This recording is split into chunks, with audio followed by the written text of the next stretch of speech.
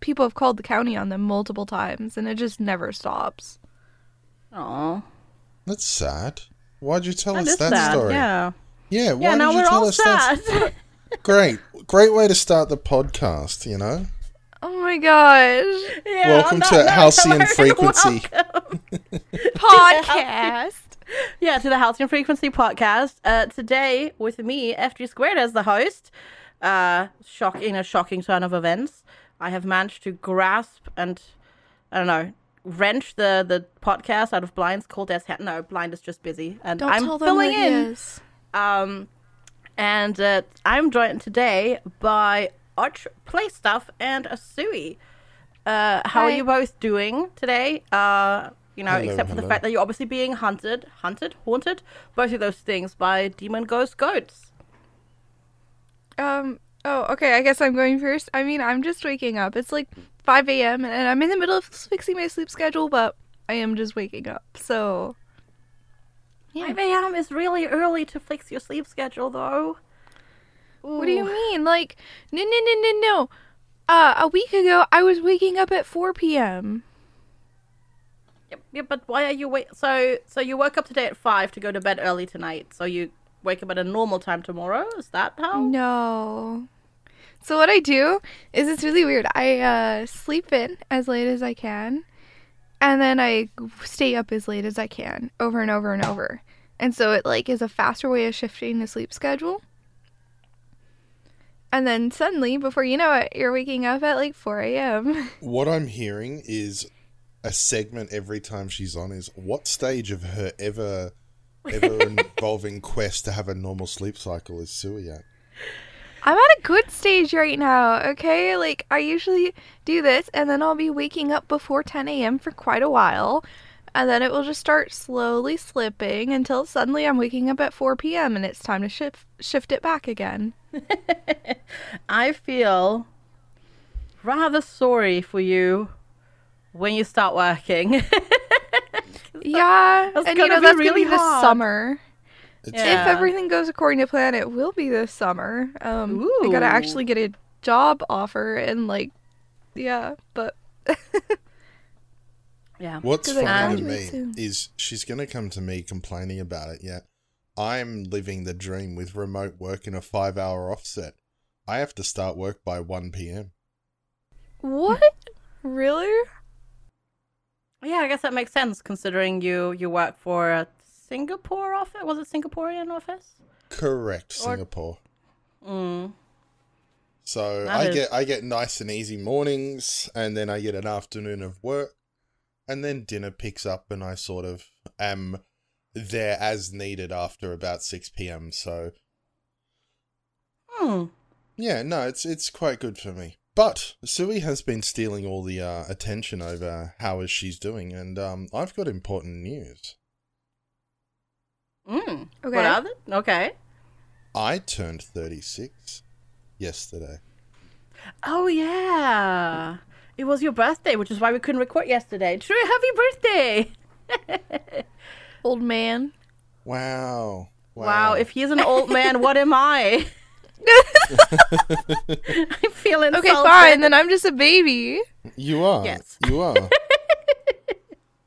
My sister has this absolutely annoying habit of posting that I'm older than I actually am. 8 years ago, she posted that it was my 40th birthday. And I was making plans to show it to someone and then be like, oh my god, she's freaking out. She thinks I'm lying about my age. Like, can you tell her that I'm not actually 48? Please, why did you post that? And really just freak my sister out. And then I thought, no, that would be a bit mean.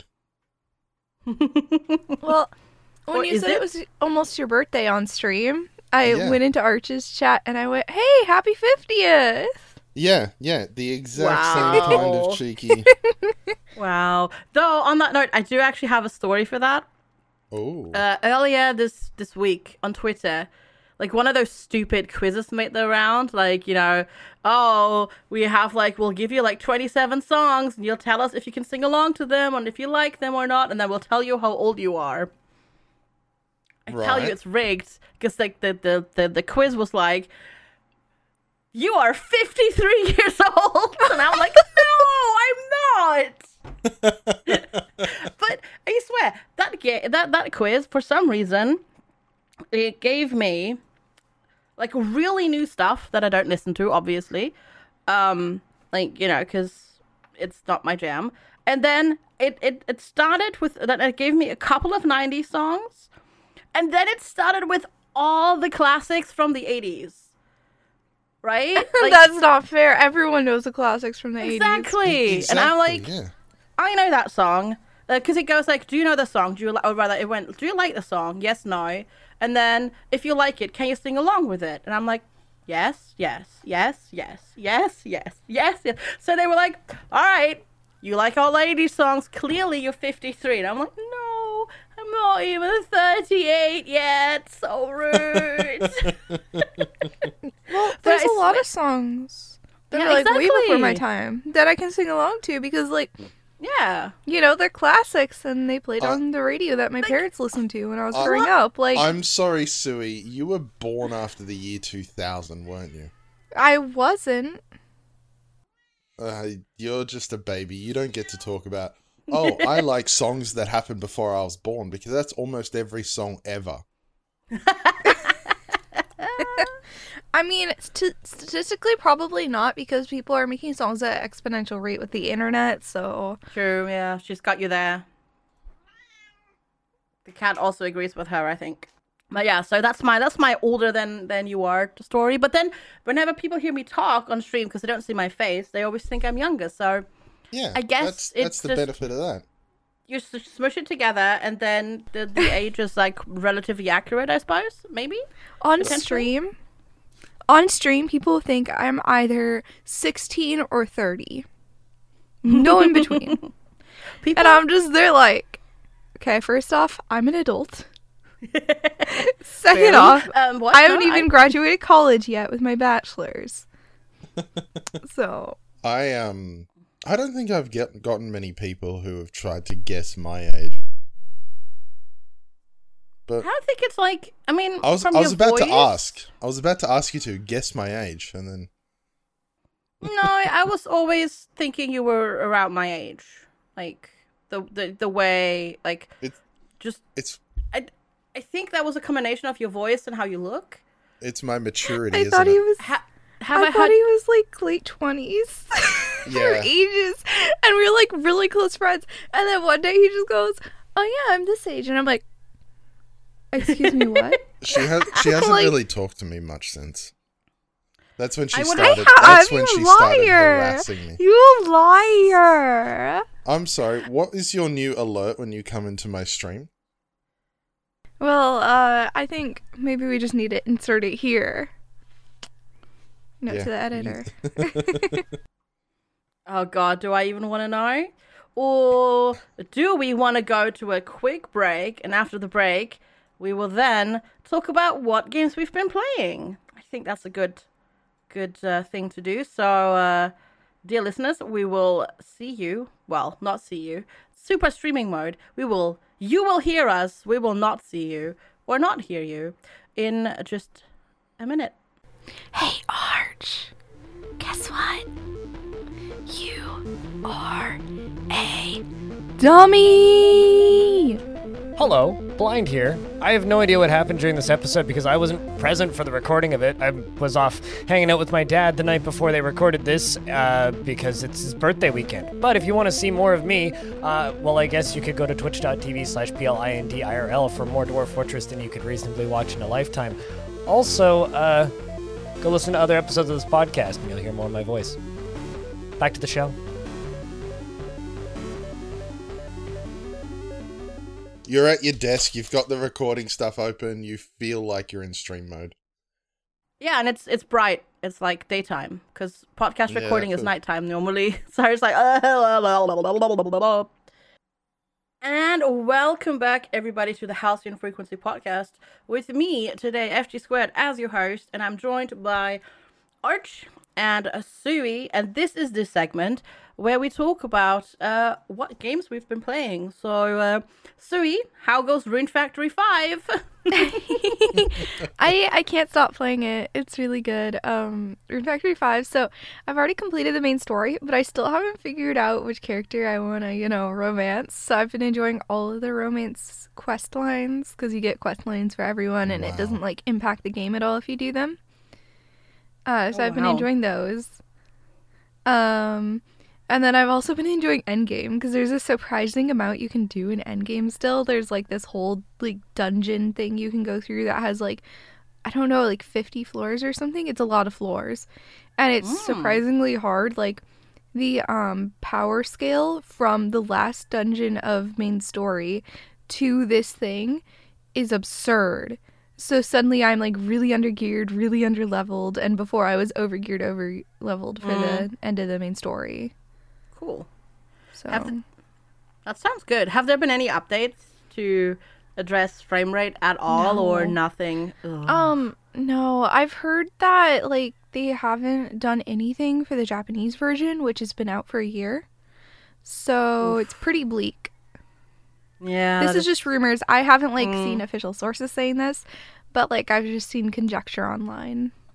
Yeah. I mean, if they were you would assume that if they had the intention to fix stuff, they would have done it before the Western version came out, right? Because as you said, the Japanese version came out a year ago. That really sucks because I know people really enjoyed it, but I know also a lot of people were just put off by you have to be okay with rate lag. ratio. Yeah. I grew up dealing with lag really hard. I started gaming on my mom's laptop. That was not a gaming laptop. It was just your standard workstation laptop. And so I'd play Minecraft, and when it got to the PvP, I got 5 frames. Oof. So a little bit of lag does not really bother me that much. So, but there are points where it's almost unplayable in some of the boss fights, because there's boss fights where they'll put down a bunch of AoEs and have all kinds of particle effects, and the Switch just can't keep up. And so it's you're literally fighting the lag. You're not fighting the boss. You're fighting the lag when those big attacks happen, which sucks. But it's only 1 or 2 dungeons, 1 or 2 bosses, so it's not the end of the world. Yeah, maybe I'll just wait, because I assume, considering what they've done with their last games as well, I assume it's gonna get maybe a PC port, and then because it's a PC, that's so much more powerful than the Switch. Yeah. Maybe then the frame rate is okay. I hope so. Yeah, I mean, I didn't even have lag. I didn't get to the crazy boss fights, but just the fact that when you have a full farm and you come down from a farm dragon down to the world again where you have your full farm, and it takes a solid 20 seconds for the entire farm to load is ridiculous. Yeah, I think they're trying to load too much at once. I think they're trying to load too much scenery in too far of a distance, and so they can't the Switch just can't handle that. Yeah. I'm not sure. Letting you all know, Stardew Valley is $10 in the Steam store. True. Yeah, no, that's a good point. Has no lag, has no issues like this. Can be It played doesn't on the have Switch. amazing combat. Yes, it does. You can't tame monsters. Yes, you can. Maybe in With your mods, modded yeah. version, but not in You vanilla. can pet the chickens. That's close enough. That's not taming monsters. You can't You can't tame ride every the single chicken. mob almost. You can pet Yeah. goats, which is pretty You can much tame close to taming demons. bosses.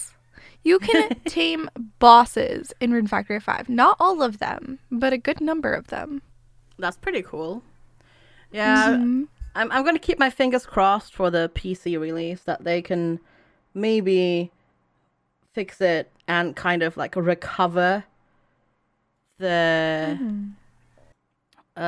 series at that point, because this is kind of a low point for the series, I'd say, at this point. Yeah. I just don't understand how we hear about subpar performing ports all the time to Switch, where basically there's been a lot of struggle with the hardware, but This is first party.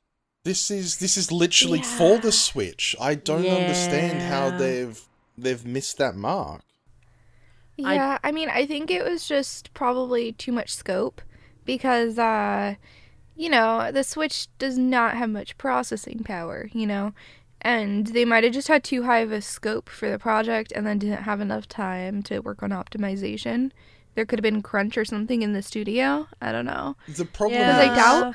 Well, the problem thing is I doubt that the developers are happy with it, right? If I developed a game and it had those frame rate issues, it would bother me, right? But they might not be able to fix it. We don't know what the situation is. Well, this is what I'm saying. The problem is it would have been evident from the start, right? If the scope was too high, if the particle effects were too strong, they can be toned down.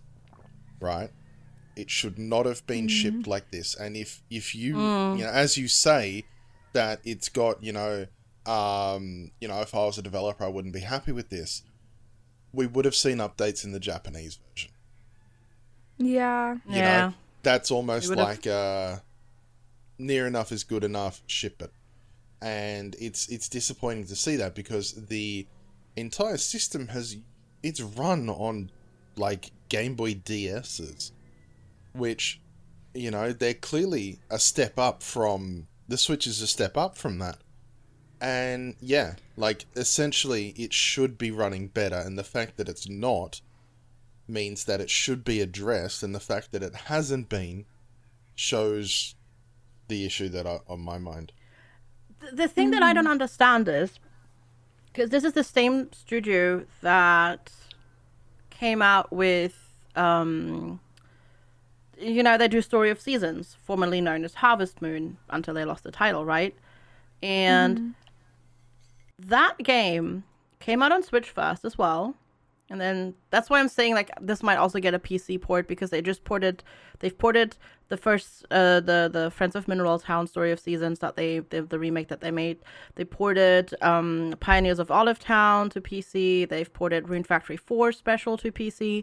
So I'm assuming they're going to do that for 5 as well. But the funny thing is, Pioneers of Olive Town, which still, to be fair, to this day has my favorite abbreviation of all video games ever, which is SOS Poot. That had lag when it came out because it had lots of like making machines. So like put in like resources and they make something. But that lag they fixed. Like the first update for that came out within like 3-4 days. And then they had more updates for that to fix it, and it was fine after that. So I'm so confused as to why they're treating Rune Factory 5 so badly, especially because it's the first entry in the series like in 10 years. Like, it's like they're trying to kill it off or something. I don't understand. it is 3D, so that does cause some extra stuff. Like, I've heard that there's, you know, lag in Breath of the Wild, but I doubt it's as bad as this. I haven't played Breath of the Wild, so I don't know. Pioneers of Olive Town is the same perspective, basically. Is it almost. 3D like that?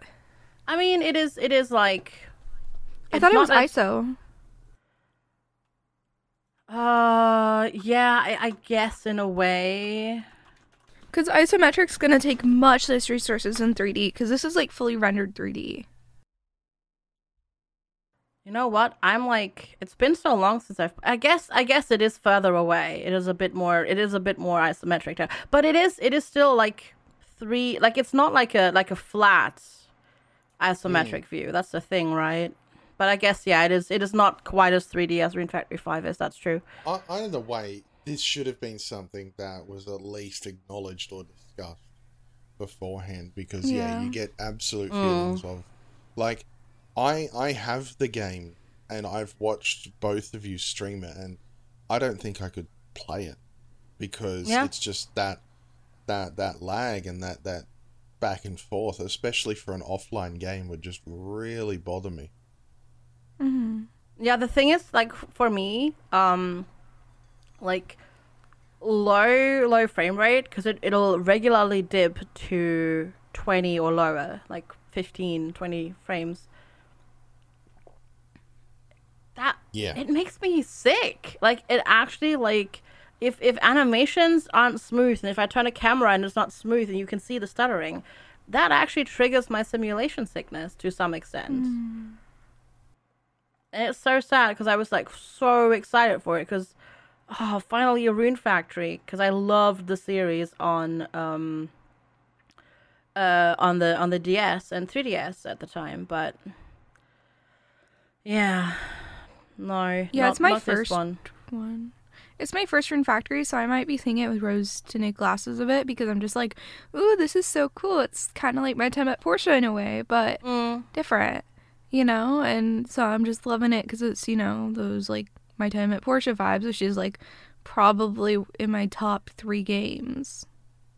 No, I mean, that's the thing. Like, I try to power through, but like, my viewers just had the same problems that I had. Like, they were literally like, I can't watch this. It's so stuttery. Like, yeah. And I love the gameplay in it. That's the worst thing. I love the gameplay in it, and I love the world as well. But it's just not implemented well at all. I was also kind of disappointed in the sound design because it's like weirdly harsh. I had to turn the music off because it was giving me a headache. And then like I noticed there's like ambient noises sometimes during the day, and it's this like really annoying bird sound on repeat with like the first 5 seconds over and over and over. Yeah, that too. The music loop is very short in the overworld. Like when you're farming, it's just the same music over and over and over again. Yeah, I had chat ask me to turn it off, and then I realized that it was the music that was giving me headaches. Yeah. That is a problem. Yeah. And, I mean, it could have been so easily fixed by just not making it so sharp and piercing. Yeah, just by and not dampening loop it a little.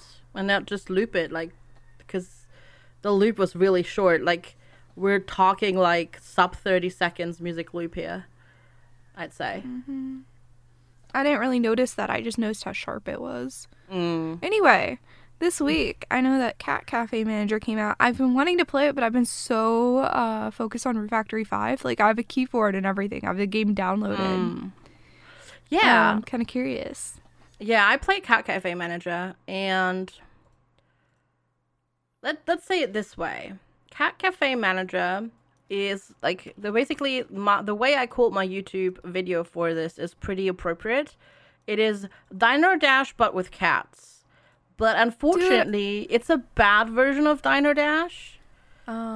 Because so you design the cafe, you unlock certain stuff by like you attract cats by feeding them, and you have to pet them and that sort of stuff. There are regulars. They're just like, NPCs that don't matter that come to you. They're just customers. But there are regulars that come and they have a story and they will talk to you, and by serving them and talking with them and that sort of stuff, you push your friendship level up with them and you will get new unlocks, etc., etc. But the problem is, and that works alongside the Diner Dash like gameplay, where you have to go to a customer, take their order, then you go to a coffee machine or the fridge and you get whatever they want, and then you bring it back and that sort of stuff, right? But it's just not good, Diner Dash, because the way you do everything, taking orders, taking stuff out of the fridge, preparing it, giving it to the customer, you just click buttons. You just hold the button until it's done. And then you press. I mean, Diner Dash was that way. Yeah, but it's like, it's just not good. Like, you just stand there, take the coffee order, you go to the coffee machine, you press the button again, you wait, you go back. Like, there was no the waiting. There was like no variety. Like, there was it lacks mini games. Like, you need many games, like for the cooking or something. From what I remember, Diner Dash didn't have waiting periods. You just went and grabbed it, went and grabbed it, went and grabbed it. And the thing about Diner Dash was trying to actually manage it all, because they threw more than you had the time to take care of at once. And so it's about like efficiency and developing that level of efficiency. Sorry, it was one of my childhood favorite games. So yeah, but like here, like either you have like mini games where you also have to prepare like the correct ingredients, like sort of in like Cook Serve Delicious type stuff, because you have to have certain ingredients to make certain dishes, right? So, for example, if you want to make a latte, you need coffee beans and milk. But You mean You just- overcooked? you just get them out of the fridge by holding the button, and then you go to the next thing, you Wait. hold the button again. It's just, there's so much waiting, and it just gets. You said cook serve delicious. I think you meant overcooked. No, I mean cook serve delicious for the cooking, serve- the actual cooking of like ingredients. Because cook serve delicious is a button masher. Overcooked is the one that has like mini games and you grab stuff and it's multiplayer. No, because you have okay. I should have clarified what type of mini games. Because the buttons, I meant the buttons as the mini games. Like you have like mini gameplay for each dish, because you have to like Yeah. press the buttons to like give them, I don't know, like ketchup or mustard or whatever, right, on their hot dog. That's what I meant. Like, because there's nothing like that. You just left click stuff, and it gets so repetitive. And the art and the story with the characters is just not enough to lift the game up enough that the repetitive gameplay doesn't matter. There is no penalty for theoretically failing, and theoretically you can almost AFK the entire game, because you can also hire servers. And I played 5 hours. The only thing servers couldn't do or wouldn't do yet was clean and repair machinery when it broke, which was also just button clicks. So you what can I'm literally hearing- AFK the entire game. So what I'm hearing is that it's like, you know, the dream of owning a cat cafe with the realities of retail work.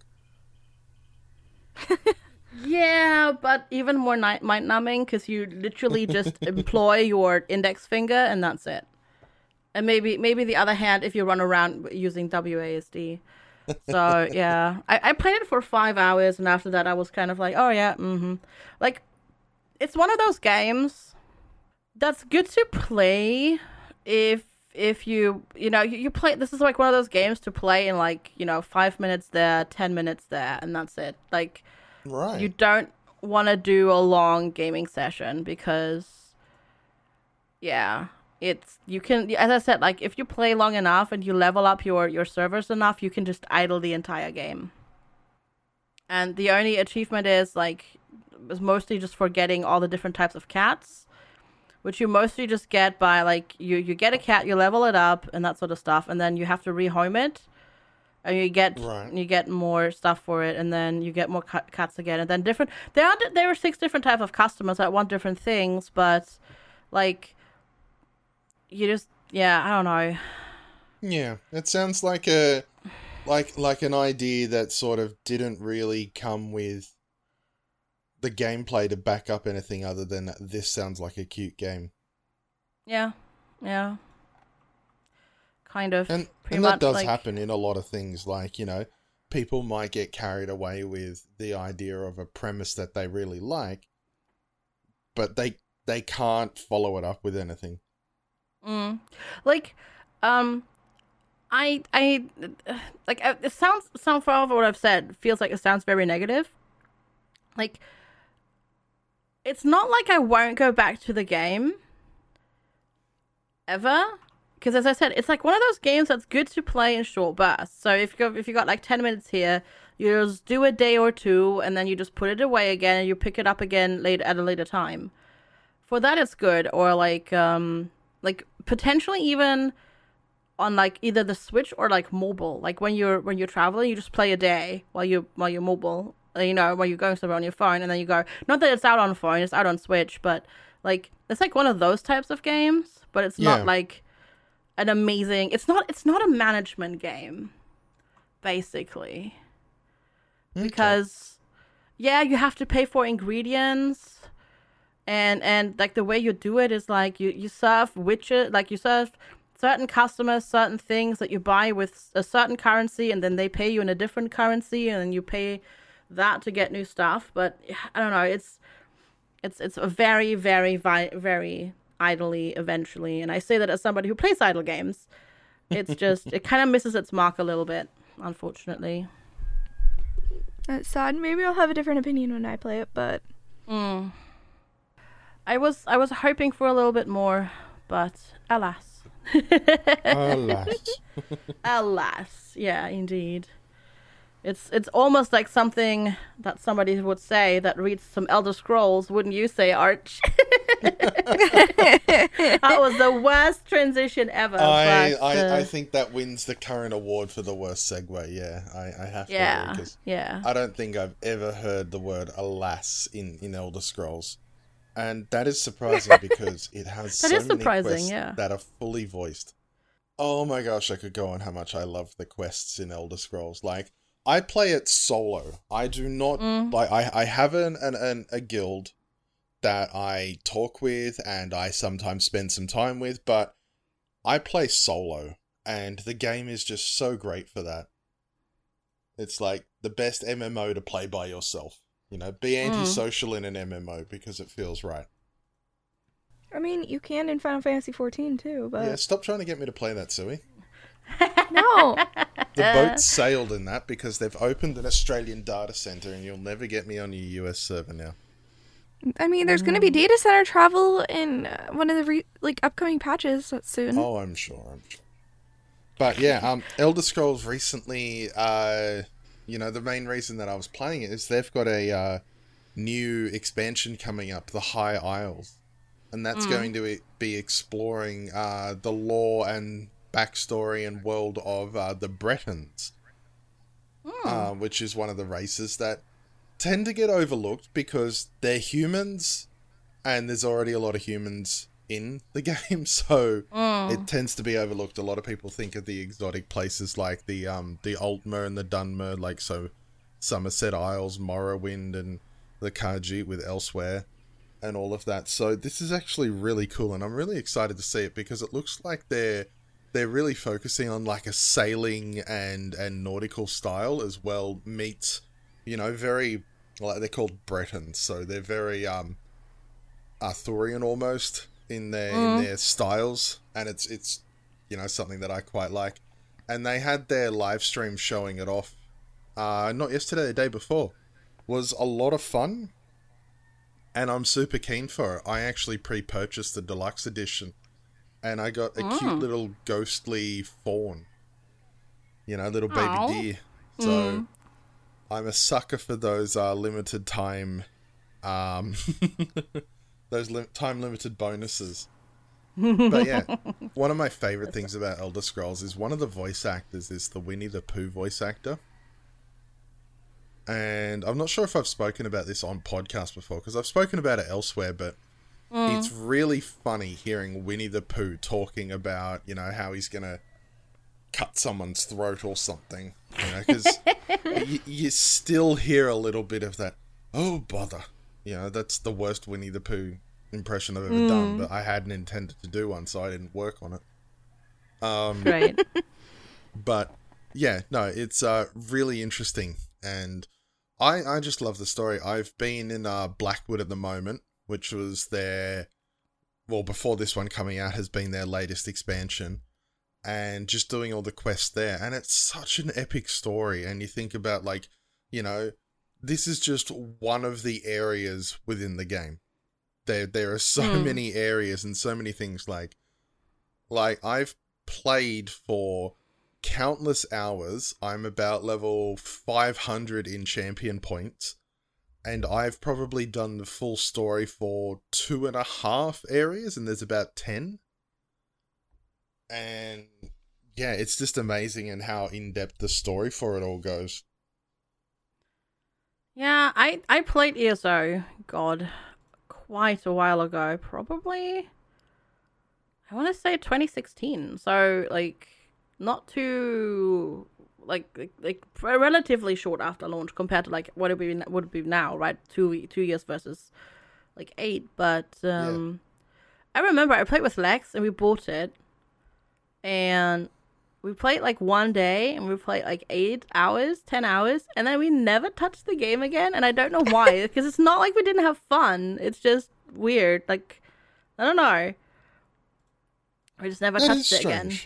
That is strange. That is very, because to me, it's the perfect game that you can just sink so many hours into, go back and sink so many more. So I'm quite surprised that, that happened. But, yeah, I found myself, I actually only recently started playing it again because of Lost Ark. I started playing Lost Ark and then remembered how much better Elder Scrolls Online is. And so when it installed Elder Scrolls Online. Yeah, talking about Lost Ark, I haven't touched that in like forever. No, same. I hardly ever play. Yeah, almost 2 weeks ago now. I think I've even uninstalled it. I haven't Which yet. one was that? That was the Lost Ark, the MMO, the Korean MMO. The Korean one? Oh Yeah. yeah. I played that like obsessively for like 2-3 weeks, and then I was just done. Yeah. Where you can be a male character or a sexy character. Yeah, pretty much.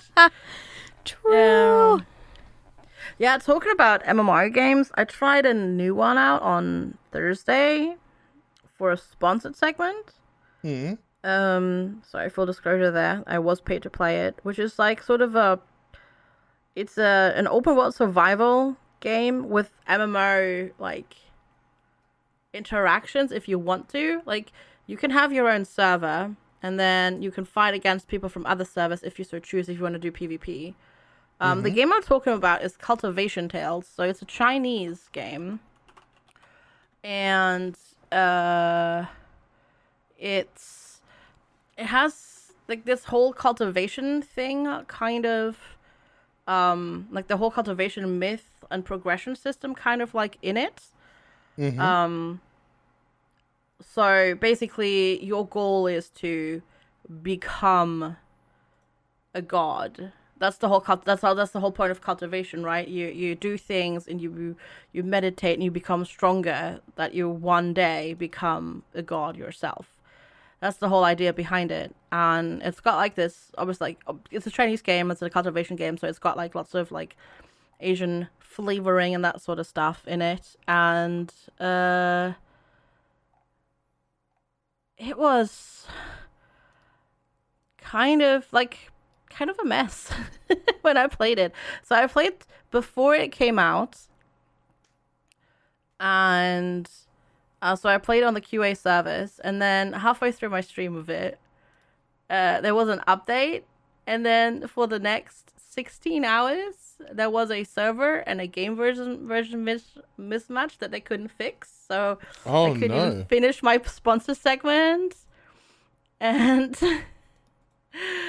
they had like DDoS issues and all sorts of things. It was kind of messy. Yeah, that's not what you want, especially like, for them having used on the stream. Yeah, it wasn't that great. And then I mean the thing is I was just also like I had gone through the tutorial. I just had picked my like base building thing because I wanted to show you how the base building is, because it's an open world survival MMO, right? So you want to see like how the building is and that sort of stuff, because the building in the screenshots looks really, really cool, because you can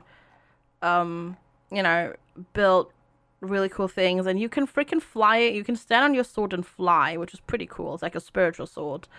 But I had literally only put down about 9 foundations, and then the game died. Oh no. Yeah. Oh. So yeah, and I think they're still having server issues as well. So out of curiosity, when that happens, how does that impact your sponsorship? Is that something you can talk about, or? Well, the thing is, this was like not like one where we signed a contract. This was through Catapult. Right. And I have no idea, actually. Okay. Because this is one thing that, from a viewer perspective, it's always very clear, like, this is a sponsored stream. But the details behind it and how it all works and the terms of the sponsorship vary greatly per game. And I don't think anyone watching streams, unless they've dealt with sponsorships themselves, really gets to understand or appreciate that whole aspect. Yep. Yeah, I don't know. I played for about an hour. I tried for 15 minutes to get back into the servers. Obviously, it's not fun for people to watch me just try log into a server. But I tried for 15 minutes. Even like restarted the Steam and that sort of stuff. There was so the servers went down. Then I left the game, restarted Steam to get the update, downloaded the update, and then tried to log in for the next 15 minutes. So Right. I submitted what I have, and I let them know. And yeah, obviously, because the problem is they had like even yesterday, halfway through my stream, they still had issues. It took them that long to resolve the version mismatch issues, and then they had DDoS issues because too many people wanted to play. And so like even if I wanted to, I wouldn't have been able to like redo the segment or do the extra 45 minutes. So I have no idea. I don't know. I have to wait and see what happens now. Actually. I mean, it's not your fault, so Yeah, exactly. That's the thing, right? Yeah. it's kind of on their end. So like, Yeah. they should be the ones to deal with that. Yeah. I mean, I had a sponsorship once where I played the game, and the devs literally went like the whole premise of the sponsorship was like, we have no idea if this is a good game idea, but we made so it you were anyways. basically a beta tester. Yeah, sort of for that. Well, kind of, yeah. And Alpha. they released the game, and they paid me to play it, and I was like, yeah, this is interesting. Music's cool. Game's kind of not good, though, and that was okay. Like they just wanted the honest opinion during the sponsorship, and that was fine as well. So it depends. I don't know. We'll see. But yeah, that was my adventure with Cultivation Tales. It kind of. I'm kind of curious about whether the word cultivation means anything in Chinese, because there's also that cultivation simulator where you're a god that sort of looks Yeah. over the pawns, the Rimworld clone. Yes, you So- mean Amazing Cultivation Simulator. Yes. Yes, sorry, I just said cultivation. Well, so simulator. cultivation is in it like for a person is like you it's like a spiritual thing, right? Basically you refine yourself so much that you eventually become divine. That is the whole Yeah. idea behind cultivation. But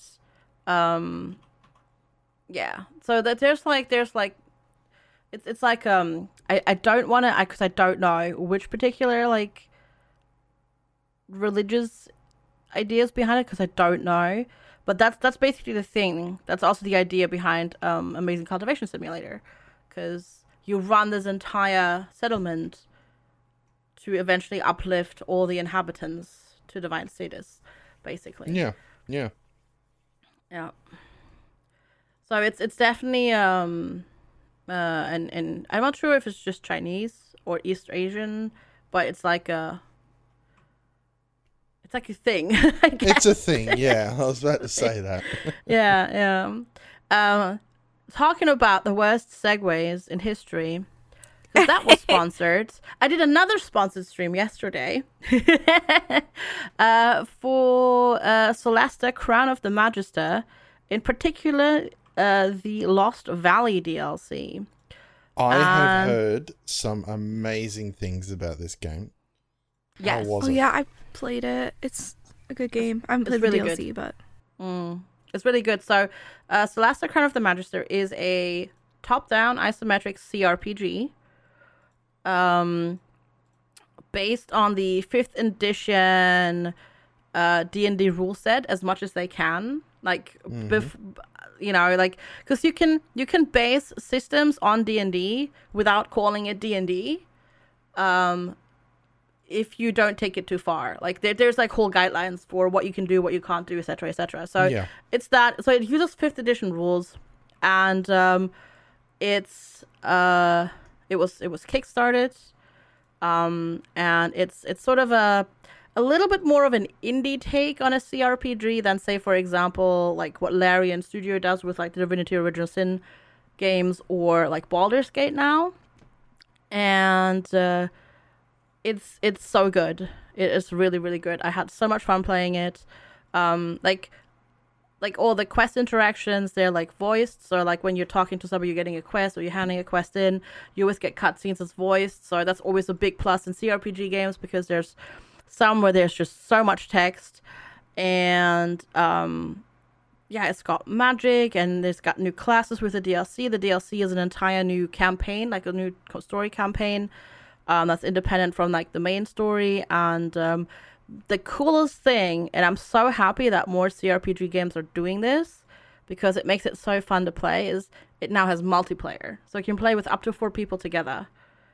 And that's really cool. Like, some of my best gaming was, like, the most fun I had gaming was playing through Divinity Original Sin 2 with, like, 4 people multiplayer. And you can do it with Solasta now as well. And it worked pretty well. There were a couple of desync issues, but nothing, like, major that a reload didn't fix. And, yeah, it was just really, really fun. We almost got wiped by gorillas several times. It's great. And yeah, no, it's a fantastic game. And if you like CRPGs, I would highly recommend grabbing it. I mean, this sounds like a sponsor pitch, but right now the game is 60% off, so it's like really cheap as well for the tens of hours. Like you literally get like 40 to 60 like hours of entertainment out of the main campaign, and it's like £13. I mean, that is a freaking good deal if I've ever seen one. So yeah, I had a lot of fun with that. So we went MMO, sponsored MMO, sponsored not MMO. How's been Final Fantasy 14 going for you? Talking more MMO. Yeah, they came out with a new patch on Monday. No, it's Tuesday. And I may stay up late to play it. Maybe. And it was really good. It added a dungeon, some story, and like the big thing that I'm excited for that it added was the new Alliance raid, which is really, really fun. And Alliance raid is 24 men, so 24 people get put into it, 3 alliances of 8, and it's just like really fun content. And then, so I haven't finished all the story for that yet though, because I've been kind of busy, but I wanted to play those. And then they've also added a new system for housing, and they opened up the new housing district. That's in, it's in Ishgard, which is the dragons and kind of more stone, almost like medieval-y sort of feel to it area. And yeah, sadly they had to move Island Sanctuary to 1.2, and data center travel isn't till 6.2. And data center travel isn't going to be until a few patches, but it's going to be before the next major patch. So because I've only played Final Fantasy 14 like a teeny tiny bit, and how does housing work exactly? Because I have heard like things that people like that you can kind of lose your house, and like if you don't use it, and it's like if you don't play. Yeah, are plots limited for houses? Yes. Or okay. There is 24 wards. I don't know how many plots are in each ward off the top of my head, but I think it's like 30 something. Okay. And so there's prior to this, there was the 3 main cities plus Kugane. So there's 4 different like types of things, and now they added another city that you can have a house in. So now there's 5 of them. And they completely changed the system. So before, it was a thing where you would just keep clicking a button to see if it happened to open up that you could buy a plot. And it was kind of weird, and like people would use like clicking bots and stuff to try to game it, you know? And so it was just really tedious and awful to try to farm for one. And then they've changed it, so now it's a lottery-based system where you pay the money for the house, put it into the lottery, And then after like 5 days, they pull the winner. And if you don't get it, they refund your money, your in-game money. Oh, okay. Do you get any benefits from having houses in? So on a single player basis, they're just for decoration. But for your guild or in the game they call it free companies, but for your group, it adds in the company workshop, which allows you to make some different items, some special stuff, and kind of, yeah. So it's just some extra special items. Like, there's no reason you have to make them. It's not like the super casual player. It doesn't really add anything of value, but if you're going real hard on the game, it does add value. Okay. Fair enough. Well, good then that there's more space, I guess. So more people have the chance to. Oh, yeah, they get changed one. it as well. So wards 1 through 24, no, 1 through 18 are free companies only. And then 18 through 24 are single people only. So that free companies have more of a chance to actually get a plot. Because right now it's mostly dominated by like single people having them. And they want free companies to be able to have it so, more people can enjoy having a house. Yeah. Got it. Cool. Well, that sounds good. It's good that that game is going on and going as strong as it is. Oh, yeah, it's so good. It's so good. I'm going to steal this segue because I'm going Do to shift into player housing that is not limited by arbitrary rules and instancing. I've been playing Worm Online again. I am so surprised and shocked. Look, I literally should just, every time I'm in the podcast, we just be like, so Arch, what's your playtime in Worm Online now? And I'll be like, oh, it's up another 20 hours because I've been doing this. But yes, so Worm Online is, I've been playing it again. There's a few things going on. There's an Easter player event called an Impalong, which is where the whole community comes together, improves items and weapons for players for free. There's games. I took part in Deal or No Deal, which is a game in Worm that had been set up by a community member, and that was a lot of fun. But yeah, they announced their latest news today, and they're adding treasure maps to the game. So those of you who have played Ultima Online would remember the style. You can find, through doing mundane actions, you can find a treasure map which lists a location in which there is a buried cache. And you then have to solve the clues, track down the item, and dig up the treasure.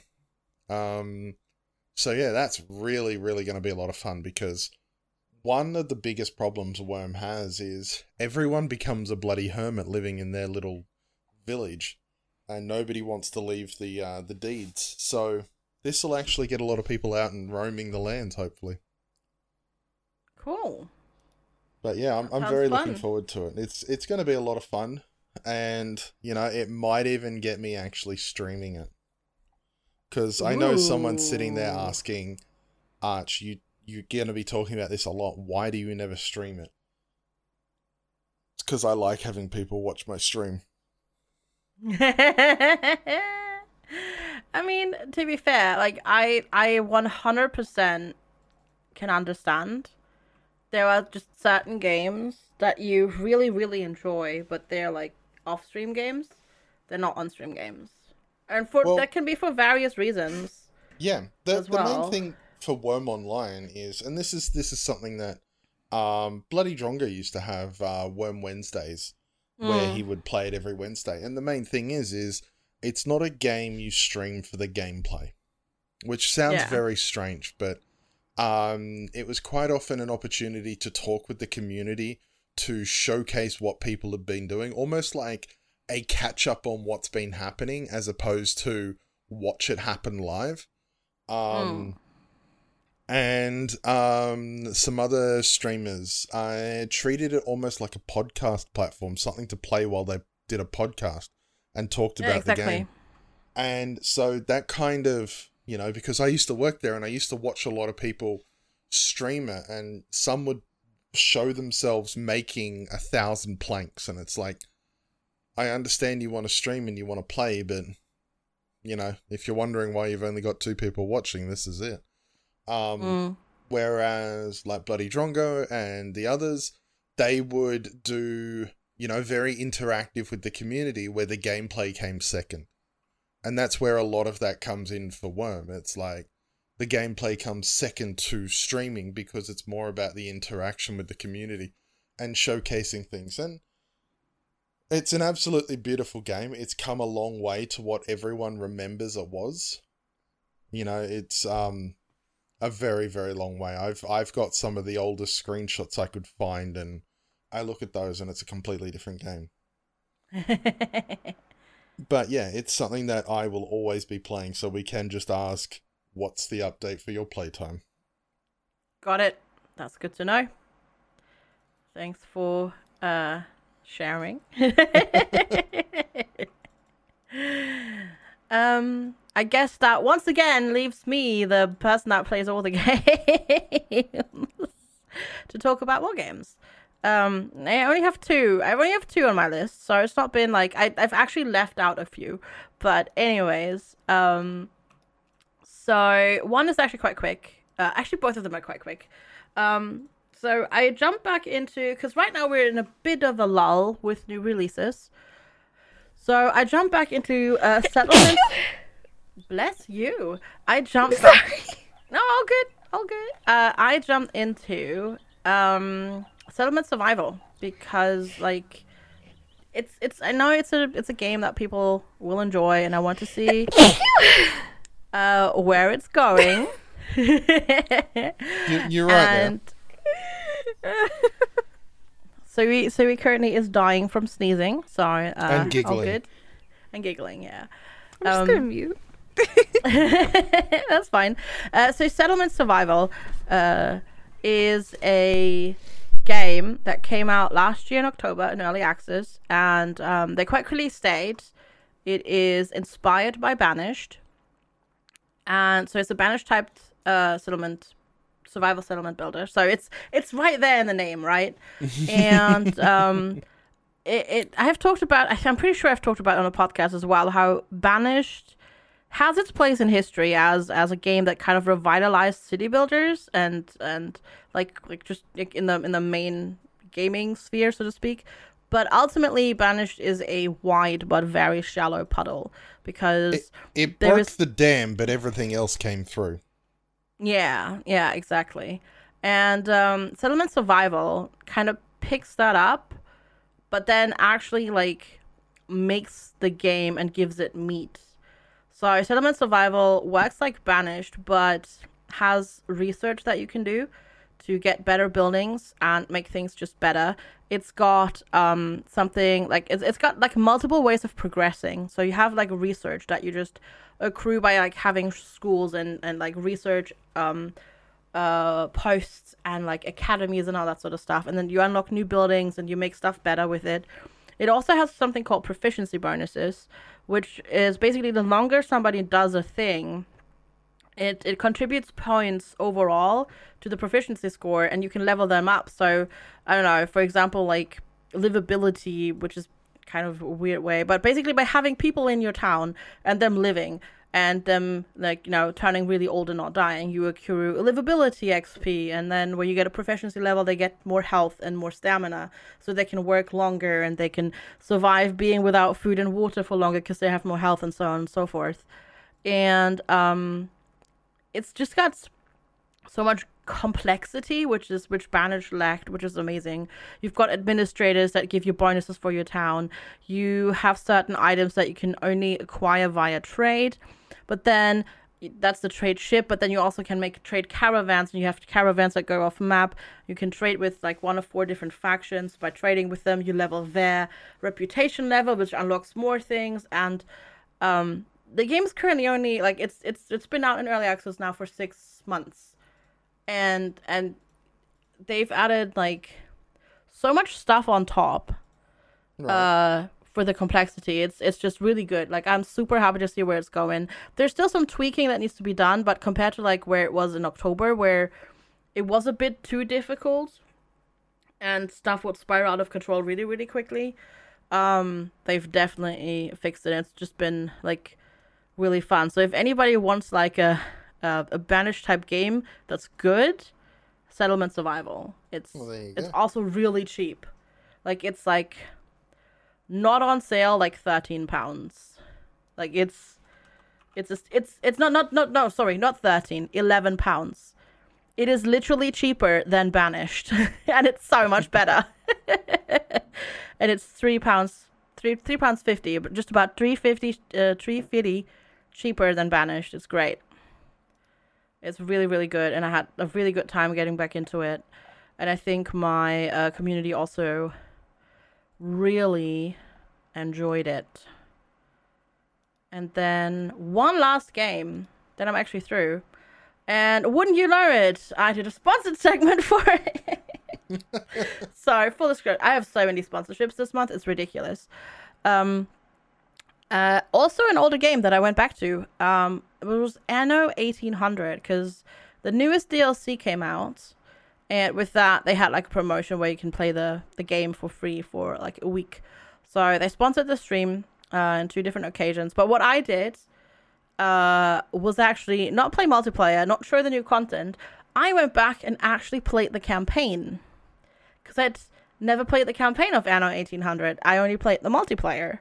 So I'm currently playing through the campaign, and it's been fun. It's been fun going back to Anno 1800 and actually playing it like in single player. And I'm gonna do more on Monday because I enjoyed it so much. So I've actually been told that I should look into it and I should play it. You know, as I've been doing my streams of like, you know, just chill sort of work and lurk style, I've had a lot of people saying, you know what, Anno 1800 would be great for your style. It is. I'm not sure how much like public, like right now it's kind of blowing up again because new DLC, there's currently drops on Twitch and that sort of stuff. But I can see that, like, just at least if you just do the campaign and the scenarios, maybe. Like, multiplayer is a bit of a slog. It's a bit of a slog fest because you can do cooperative multiplayer, which is cool, but you can't play on anything faster than 1x speed, and it's just so slow. But I can see that. Like, I'm not sure how much like people are there to watch like the older stuff, but it's definitely a fun like city building, town building experience, especially like when you get to like the higher tiers. It starts to get really, really complicated, and if you got some of the DLC, it gets more complicated too, because the DLCs open up more maps with more production lines and production chains and all that sort of stuff. Yeah. Okay. Interesting. Yeah, I have to say, like, it worked on me as well. I'm kind of tempted to grab the DLCs as well, just for the new scenarios and check out the new scenarios. I think part of the free weekend, there's also, I think you can get everything for me it was $107, down from like $180. 40%. Yeah, everything off. is on sale. Yeah, everything is on sale. It was very, very tempting to just bite the bullet and get that. And I thought, no, I should play the free one first. Yeah, just see if you like it first, and then play. But yeah, no, I just jumped back into the campaign because I'd never done it, because I'd only ever played multiplayer, like in beta and when it came out, and I was like, I should play the campaign because I like campaigns in like RTSs and like city builders. I enjoy campaigns if they're done well. So yeah, it was good to play it, and I'm gonna play more of it because good. Yeah, I'm gonna do it on Monday because yes, there's more stuff coming out, but it's not like super amazing hype things. So yeah, no, it is a bit of a quiet period at the moment as we move from everyone returning after spring break, and then I think the next big release period is what? Summer. Yeah, summer. Indeed, yeah, it's been quiet, and that is a perfect talking about segues. Perfect segue to our next segment, where we'll talk about the very very few gaming news that appeared this week, and we will be right back after this very short break. Hi there, podcast listeners. Wojess here. If you missed me on today's episode, never fear. Stop by on Twitch instead. You can find me at twitch.tv/wo_Jess, Monday through Thursday at 10 a.m. Mountain Time. Please enjoy the rest of this episode, and thank you for listening. And welcome back, everybody. You're listening to the Halcyon of Frequency podcast, and right now we're going to go talk about the very few gaming news that we kind of had to dredge from the bottom of the sea to even have something to talk about today, but there is a little bit. And keeping with the topics of MMOs, because for some reason that's kind of just making its way all the way through the episode today. What is Ultima's Creator up to, Arch? Oh, what isn't he up to? So Richard Garriott, known to Ultima fans as Lord British, is making another MMO. Apparently, 1, 2, 3, 10 is not enough, and he's diving back into it with a blockchain MMO. Yes. Basically, he believes there's not really any good NFT games right now, in his opinion, and neglects to think that perhaps that's because NFTs are not good in general, and wants to build towards creating an MMO with plots of land as NFTs. Big sigh on that, and I'm sure a lot of people are sighing. It's not a surprise in the history of Richard Garriott. He has been one to kind of jump onto a few systems and schemes that some have felt are a little bit money hungry. But if you build it, hopefully they will come. That's his belief anyways. Yeah, so I never played Ultima, but basically the reason as to why he's saying that is because in his experience, what he said is people in Ultima would build stuff and have shops and that sort of stuff, and they would sell them to other people to take over via services like eBay. And he's thinking, all right, we're gonna do that, but we're gonna do that through NFTs, like the ownership through NFTs. And once again, we find the fundamental problem with NFTs is they're a solution to a problem that already has a dozen solutions that do it all better. Yeah, and I'm just like thinking, why NFTs? Like, why not just do it through an in-game auction house shop type thing? Like, because this is a discussion that I've had previously. There are people who love NFTs and there are people who play games. Those two crowds do not merge.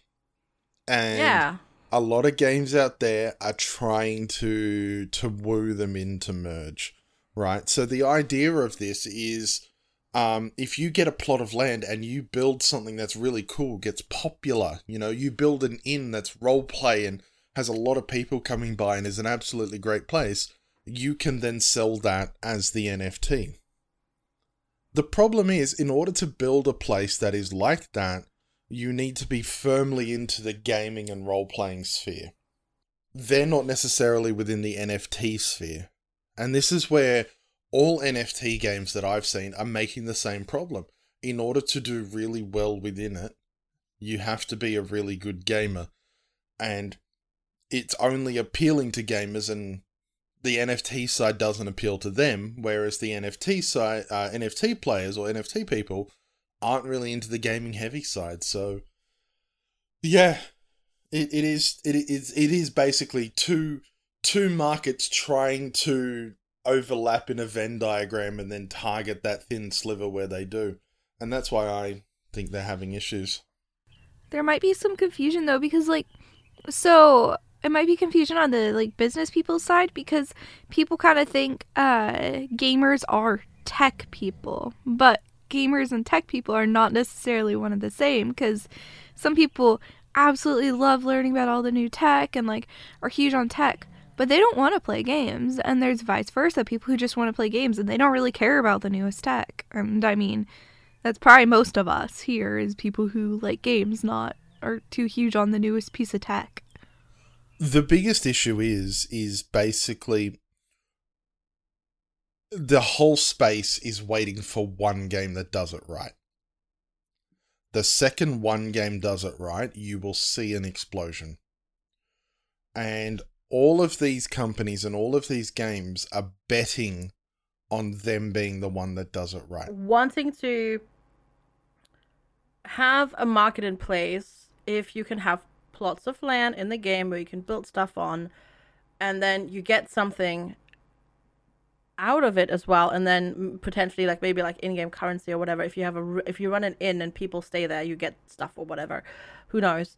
I can understand building a marketplace for that into your game, not necessarily even costing real world currency, just in-game money. I can see that. I just don't understand why it has to be NFTs. Like, it's just like, because clearly ownership is already registered on the server, so why not just do it through an in-game shop? Like, it's just so convoluted and complicated and so bad for the environment. And it's not like some, I don't know, millionaire XYZ is going to play, I don't know, $10,000 to own a freaking inn in Ultima 13th Reckoning Hell on Earth or something, whatever. I don't know. Like, it seems And so weird to me. Herein lies the problem, and it's the problem that NFTs are yet to tackle, of why an NFT over anything else. And the only answer you'll really get is because it's new technology. And that's all it is. It's new technology that is waiting for a use case that actually makes sense, because all of the other ones don't make sense. Yeah, that's like, true. I firmly believe that there will be a point in which NFTs do make sense, but I think right now everything that's trying to be used for it is not working. It's, you know, the goal of the internet is a post-scarcity society, and now we're going back saying, hey, why don't we make things that should be limitless on the internet limited just to make money, you know? And I don't particularly like that. But yes, next news piece. Yeah, next, like, all right, can we all just sum up again? NFTs suck. Like, that's just how it is. So, yeah. Next piece of news. For once, nothing to do with NFTs or the metaverse. Woohoo! It's just something that popped up. And then this is how slow this week was. It's a co-op game. It's not an MMO. It's a co-op game. Babylon's Fall has indeed fallen, like very much fallen. This game came out. It's a Square Enix game. It's on Steam, and other places. Came out on the 3rd of March, so 6 weeks ago, and player numbers have obviously, you know, they go up and down, up and down, and down. It's just how it is, but it's a co-op game, and player numbers have fallen to below 10 on Steam. Like less than 10 concurrent players on Steam for a game that came out 6 weeks ago. And looking at the Steam page for it, I am not surprised that has happened. So basically, if you look at the reviews, it's apparently repetitive, very repetitive. Like, actually playing through it, like, you have to play through the game before it gets any good, before you get to end game, which is apparently the thing that's actually fun. And on top of that, it is insanely expensive. like the basic version of the game is £60. And it's something like 80 Canadian, so I assume it's going to be $70, which is insane. 60 US. Unless you get the digital deluxe, which is $100. Oh, so they're screwing over. Oh, okay, cool. They're cool. Screwing over everybody that's paying in not dollars. Cool, because it's £60 and 80 Canadian. 84 NZ, and the deluxe edition is 133. That's with 30% off. Yeah. Wow. Oh, you're talking about the 30% off? Yeah, I'm looking at the base price. No, it's $120 New Zealand base. And the deluxe edition is 100 and... Is that what I think it is? One moment. The font is incredibly tiny. Mm-hmm. $189 New Zealand for the deluxe edition. Oh, Arch, really quick. How much is one New Zealand dollar compared to a US dollar? They're about the same size. I think the New Zealand dollar is a little bit smaller. The worth, the value. Oh, you should have said that. Yeah, 68 US cents. Okay, so it's almost at conversion rate, but they're still kind of screwing guys over. Oh, New Zealand always gets screwed over. But not on top of that, you can also purchase Garaz, which I assume is a type of gem. Yeah, it's like an in-game currency, yeah. Cosmetic skins for customization. Yeah, so not only is it an incredibly expensive buy-to-play game, it then also has a lovely series of purchase currency. So just was $60 to be the price after the 30% off? No, it's before. That's with the base 30% price, off, okay. it's $41.99. Okay, yeah, because the base price is £60, so that is insane. That is somebody has not done the conversion rate at all, because that's $80. That's $80. What the heck, and dude? 80, yeah, and 80 Canadian to US is 63. So yeah, somebody has not done their research at all in terms of conversions They just here. Screwed over people using British pounds. And I assume did the same for people that pay in euros as well. And yeah, so seems like that game. I mean, to be fair, the game had a terrible launch window, like terrible. Right, 3rd of March meant it was right between what was it? Horizon Forbidden West and Elden Ring. It has battle passes. Oh, it has. Sorry, I'm reading reviews.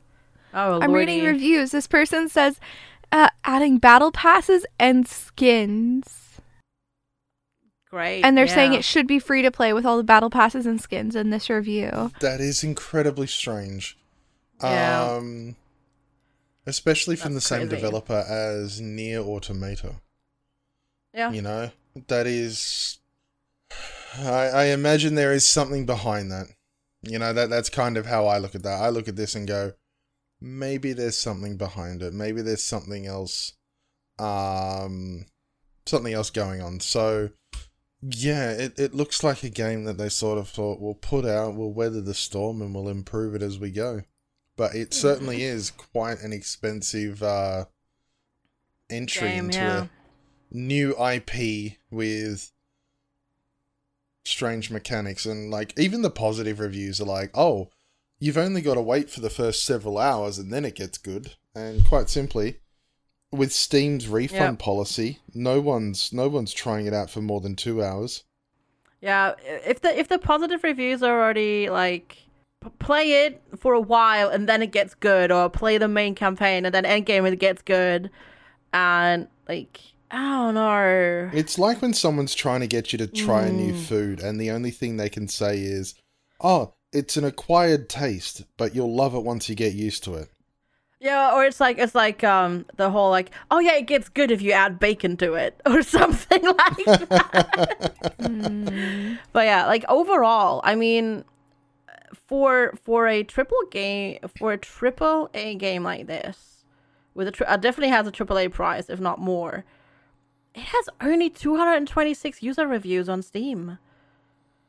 And That's you know, not a lot.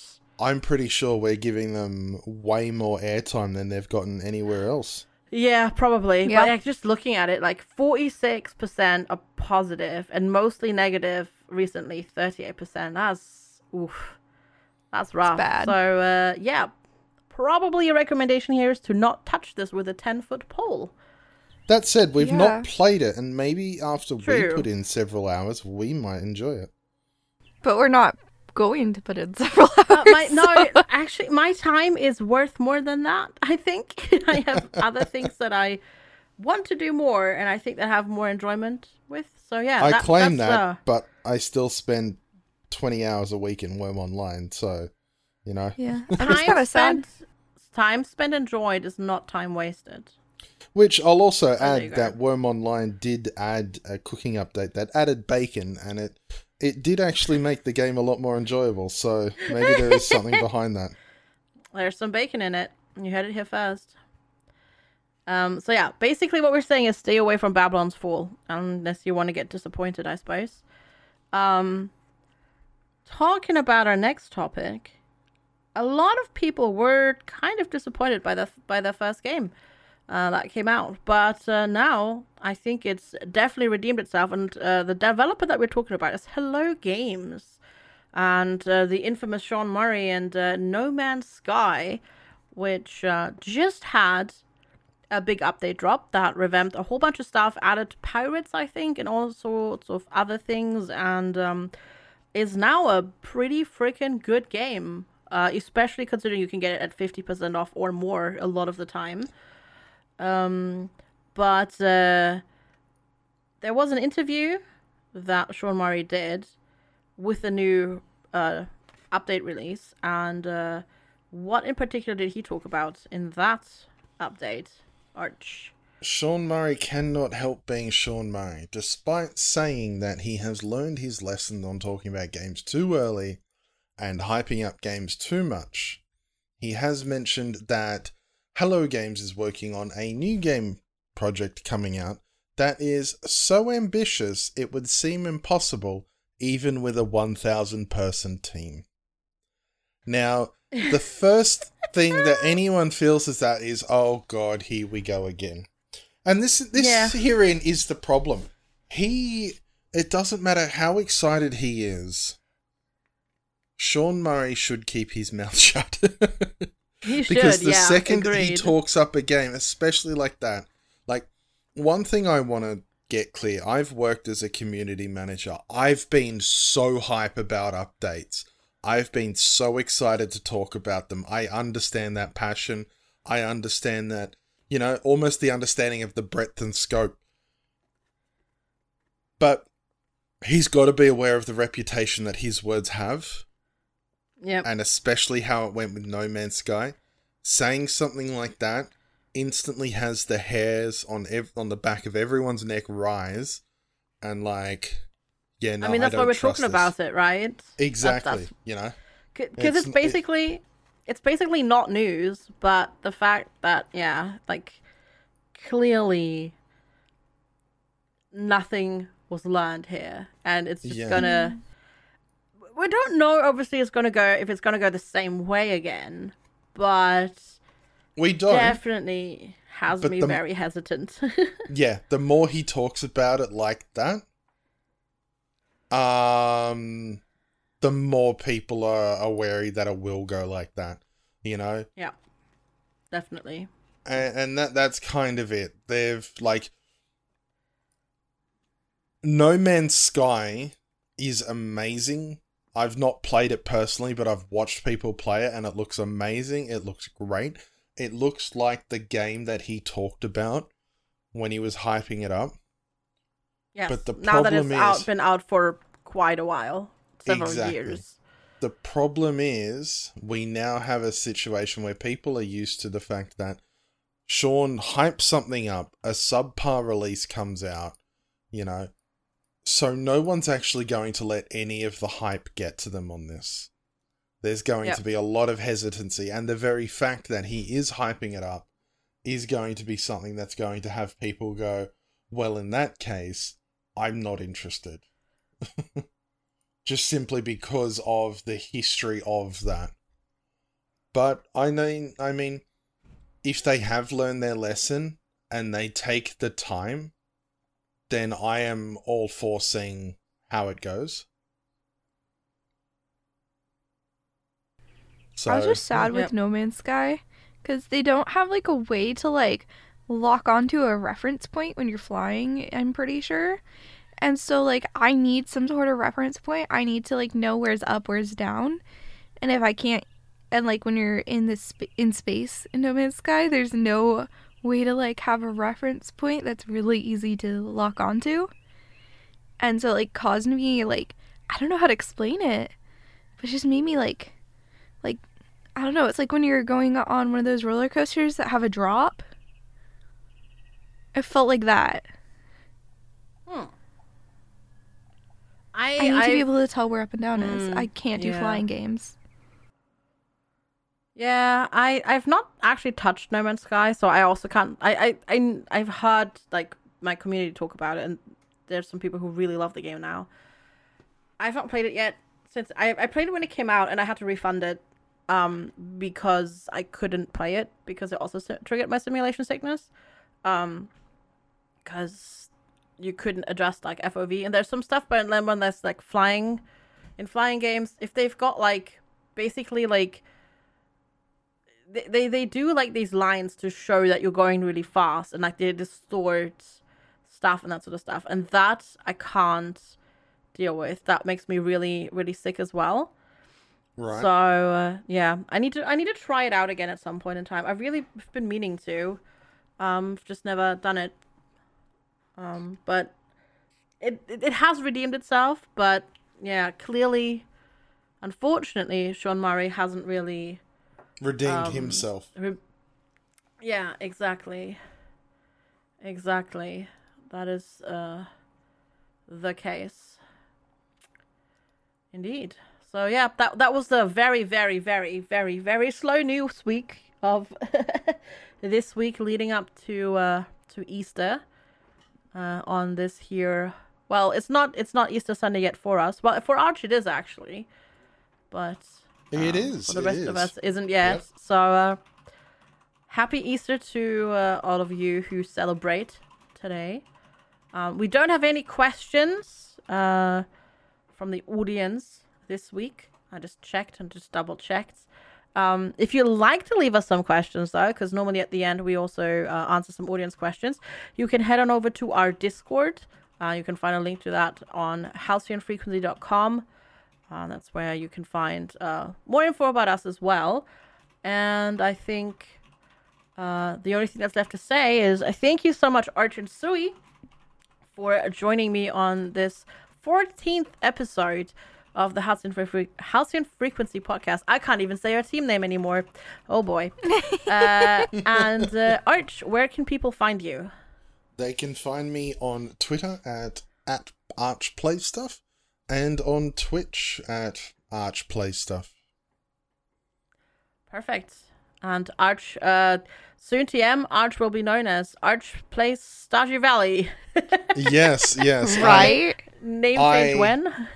I mean, I have been accused of that, but unfortunately, unlike you, FG, I lack the ability to jump from game to game. I tend to get myself nicely settled in and cozy with a game and play that for a good couple of months. So, if you like Stardew Valley and chill times, well, I'll be playing Stardew Valley for a while. Sounds good. And Sui, where can we find you? I am Suey, Suwey, on Twitch, and then on Twitter. Do I have any other places? YouTube? Wow, my brain is tired. YouTube. I can find you on YouTube. Oh, yeah. It's Suey Streams on Twitter and then just Suey on YouTube as well. Perfect. And I'm FG Squared. I was your host for this episode. I would say probably the second best host the Halcyon Frequency podcast has ever had. So I will write that into my resume now. And you can find me at FG Squared practically everywhere. That is YouTube, Twitch, Instagram, which I'm sort of reviving. I also have a sneaky tiki-talkie and a Patreon. And then I'm also on Twitter, but there is a sneaky underscore between the FG and the squared. And this was the Halcyon Frequency podcast, available on all your favorite podcasting platforms and the website. If we're not on a platform that you would like to listen to this podcast on, let us know, either on the Discord or DM us or DM Blind, and he will do his best to add it to your favorite service. Thank you all so much for listening. We kept it below 2 hours this time. I think we can give ourselves a hearty clap for that one. Yep. And we will talk to you soon. Take care. Bye-bye. Bye. Bye-bye.